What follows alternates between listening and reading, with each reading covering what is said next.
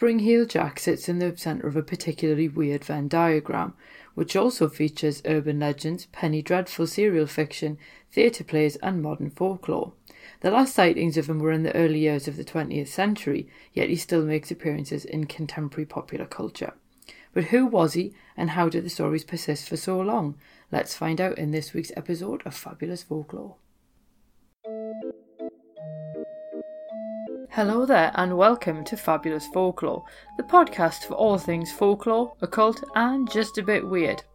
I'm your host Icy Sedgwick, blogger, fantasy author and your guide into these rather mysterious realms. I've got some rare things to show you, so come on in, take a look around, but be careful not to touch anything. These things sometimes bite. Well, hello there and welcome back to Fabulous Folklore with me, your host, Icy Sedgwick. This is the end of Freaky February and we are moving on to a particularly interesting individual, Spring Heel Jack, the Victorian scourge of London. Or was he? That's what we're going to find out in today's episode. This is, as I say, the final episode in Freaky February, and elsewhere we've looked at premature burial, the sinister side of Valentine's Day, cemetery superstitions and sin eaters, so it's all been a little bit dark and strange, which, let's be honest with you, at this time of year, why not? Because it's very dark and strange outside. If you do hear any weird noises in the background, it's probably the wind outside because it still hasn't dropped. So I heard somebody's wheelie bin go over earlier, so that is obviously what we are dealing with here in the northeast at the moment. When this episode reaches you, if you're listening on the 29th of February, I'm actually going to be in Edinburgh, so it's probably going to be even more windy. Hurrah! Anyway, let's get on with this week's episode because there's a lot to pack in. And this particular episode was based on a blog post that just kept going and going and going. And I feel like I could probably have written a book on him, as many people have. So as I say, we're going to look at Spring Heel Jack, and he does sit at the centre of a particularly strange Venn diagram, which also features urban legends, penny dreadful serial fiction, theatre plays and modern folklore. And the last sightings of him were in the early years of the 20th century, and I mean early years, it's like 1904. But Jack still makes appearances in contemporary popular culture, including the rather excellent TV serial Houdini and Doyle, which I'm gutted that they didn't pick up for a second season, but never mind. Spring Heel Jack by Philip Pullman, The Murdoch Mysteries, The Strange Affair of Spring Heel Jack by Mark Hodder, and Captain Swing and the Electric Pirates of Cindery Island by Warren Ellis. And true, it needs later adaptations. He's basically part of a vogue for all things Victoriana, and he's weirder than Jack the Ripper, and he's more mysterious than Sweeney Todd. And let's be honest, he makes a change from Dracula. But we're interested in the urban legend, and to an extent the folklore of Spring Heel Jack. So we're going to find out who he was, how did the stories persist for so long, and just basically whatever we can find out about him along the way. Now, the very first sightings occurred in 1837 in London, but the first report didn't actually appear in the newspapers until January the 9th, 1838, about sightings in Peckham. Now, Peckham now is part of London, but at the time it was a small village south of London. So a lot of what we think of as areas of London at the time would have just been really small, quite rural villages, which is just bizarre to try and imagine now. But in the days following the first report, many began to repeat the suspicion that the monster was actually a gentleman. And according to this particular theory, whoever this gentleman was had taken to dressing up and scaring people to win a bet. And considering the exploits of some of the upper classes, one of which we're going to meet later, this isn't entirely beyond the bounds of reason. Some people went further, theorising that Spring Heel Jack wasn't a single figure, and instead it was a group of such gentlemen, and I say gentlemen in inverted commas. And the idea that Jack was a collective really helped to explain later sightings as the work of copycats. But this first report also stirred the letter writers of London into action, and the Times printed a letter by an anonymous writer, claiming to be a barrister, on January the 11th, 1838, so just 2 days later. And in it, the writer repeats reports of attacks on women in Hammersmith.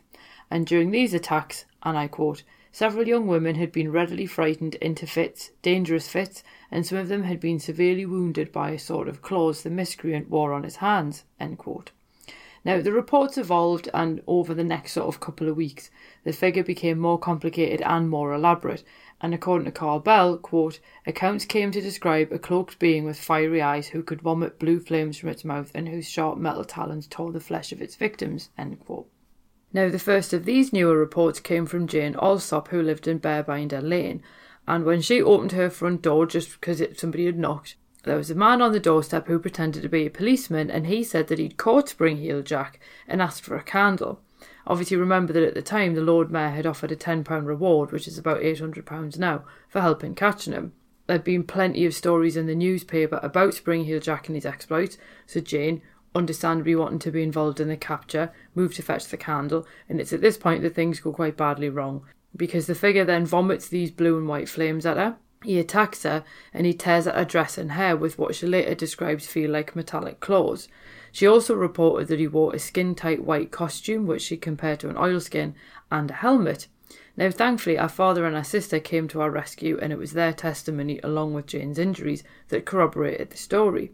Despite this, the officers that conducted the investigation actually concluded that Jane had been so terrified that she'd simply mistaken an ordinary attacker for Spring-Heeled Jack, and no one was ever brought to justice for the attack. I'm not 100% sure how you could mistake somebody vomiting flames at you, but there we go. Remember, this is also well before the time of an organised police force, and it was all a bit of a shambles, quite frankly, so there wasn't the investigation that you would sort of get a lot later around the likes of Jack the Ripper in 1888.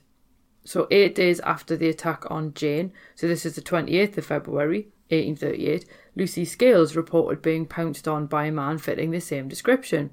Now, Jennifer Westwood and Jacqueline Simpson claimed that she'd just been reading Alsop's account in the newspaper, but Mike Dash actually sees Lucy's report as the last real sighting of Jack, but weirdly it got very little attention in the wider press. The thing that's quite interesting, though, is that the reports were varied enough to make it quite difficult to identify who or what was terrorising the city. So while Jane and Lucy's accounts were quite similar, there were loads of other ones that were just completely mad. At one point, Jack got confused with a bear, and somebody else thought it was a bull, and somebody else thought it was a ghost. So it made it quite difficult for people to really understand what was going on. Now, Ken Gerhard actually describes Jack as a sort of urban legend meets supervillain, who was, and I quote, extremely tall, pale and thin, though possessing great strength and agility, end quote. And while there were some similarities across reports, such as his helmet or his cloak, there were also many differences.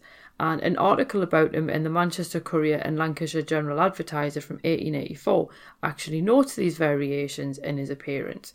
So in one sighting, he's described as wearing steel armour, in another he's wearing chainmail, and to a woman in Hammersmith, he appeared as a baboon that was 6 feet tall. And the same newspaper even commented that, and I quote, "It must be noted what an exceedingly varied wardrobe this sprite must have had, rendering it very difficult, one would think, for him to move with such extensive properties with alacrity from place to place," end quote. Well, quite.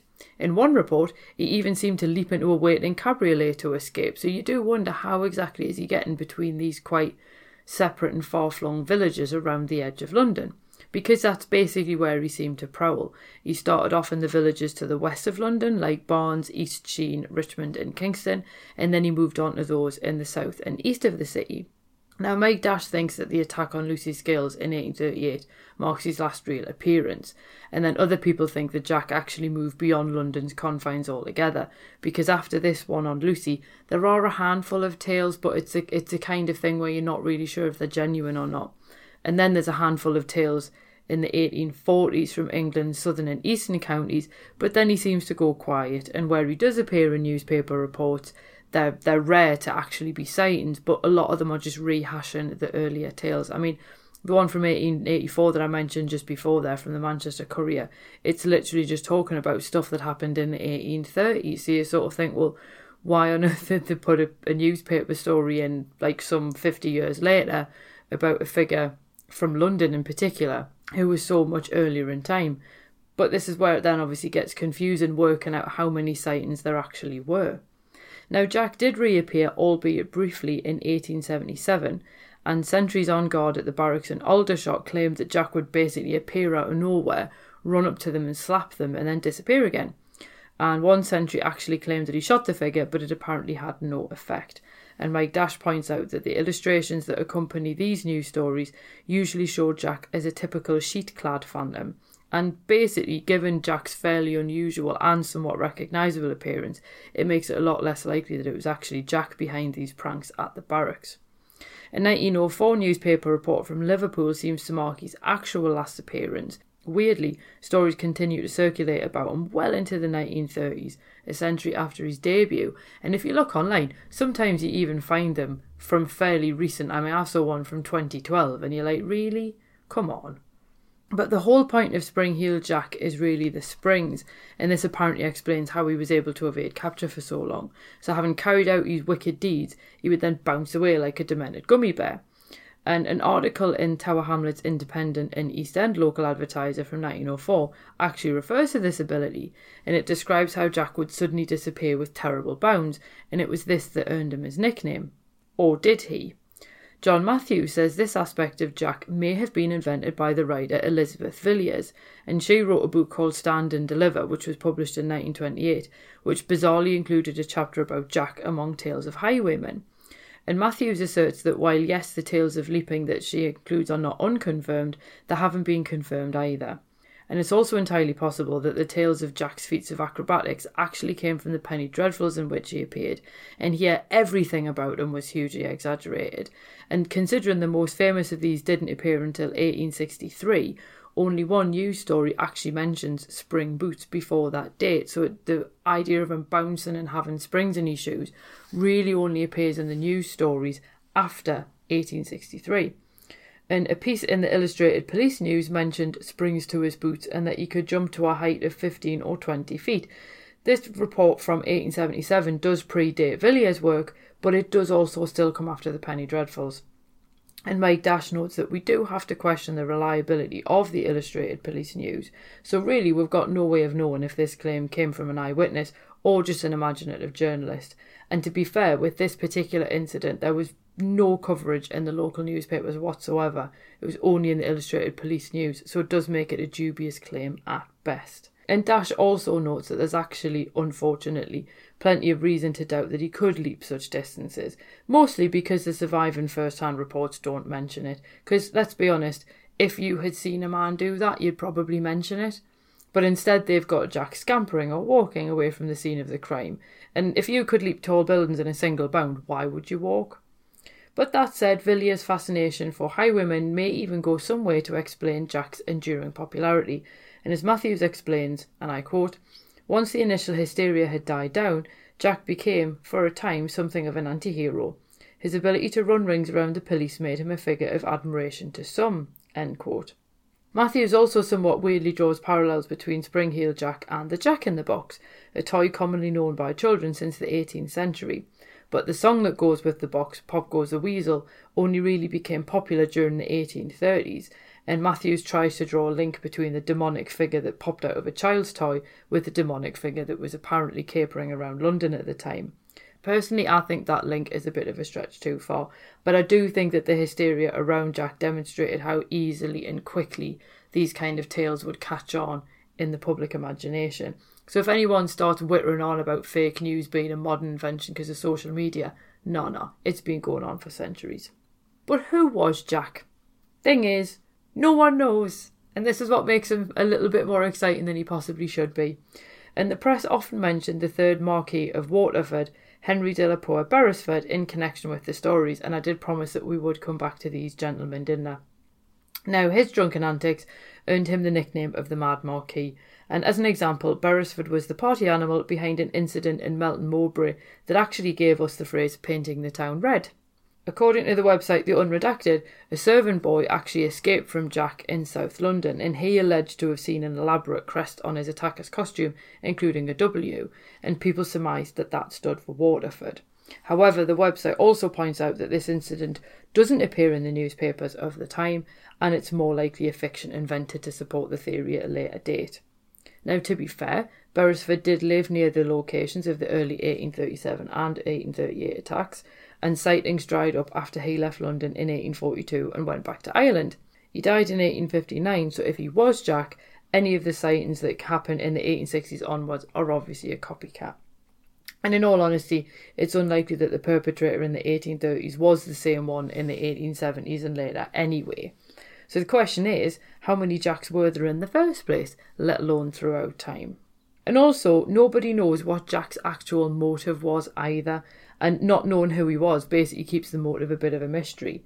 Now, authorities referred to many of Jack's early appearances as pranks, and several newspapers also pointed out that they were convinced that robbery wasn't the motive because he never actually took anything from any of his victims, and this also helped to spread the widespread belief that Marquis of Waterford was behind this scheme, because obviously he didn't exactly need the money.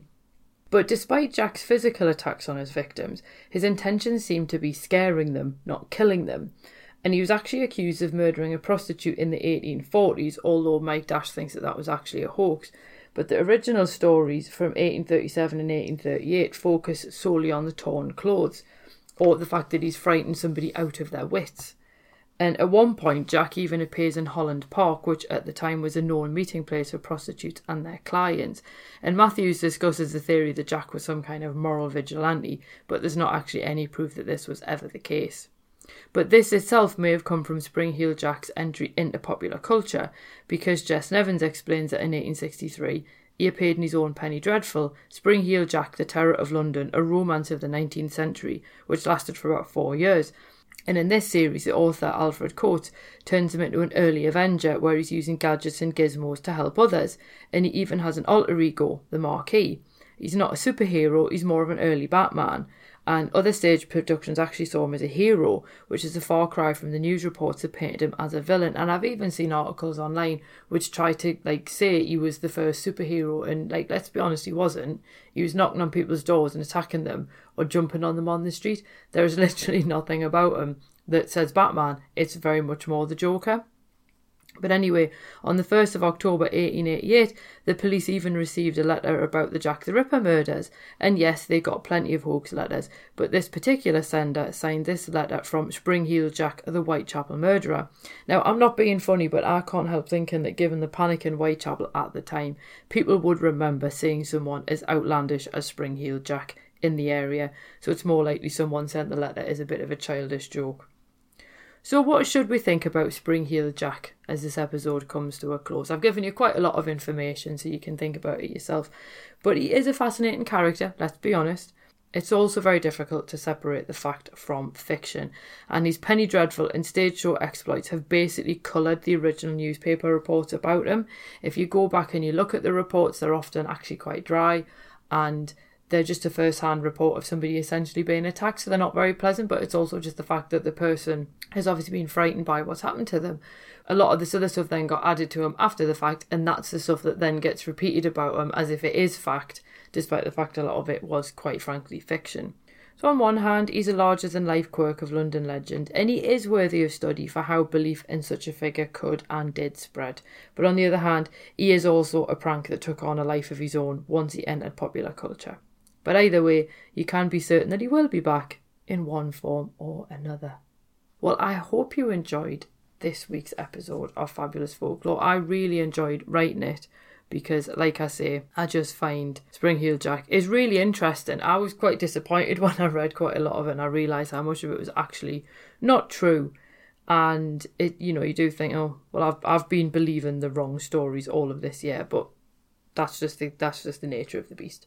And this is why doing the research into these things is so valuable, both for me and hopefully for you. So I hope that you enjoyed that. We are moving on to fortune telling in March, because I did run a Twitter poll and that won over ancient Egypt. I haven't decided on a theme for April yet, so if you've got any requests, please feel free to let me know. So next week we're going to be meeting a goddess of fate, luck and abundance. So if you're looking for somebody to, try and get a bit of good luck from, she is the person you need to speak to. So I will see you next week with Fortuna, and I hope you have a fabulous week. Cheerio.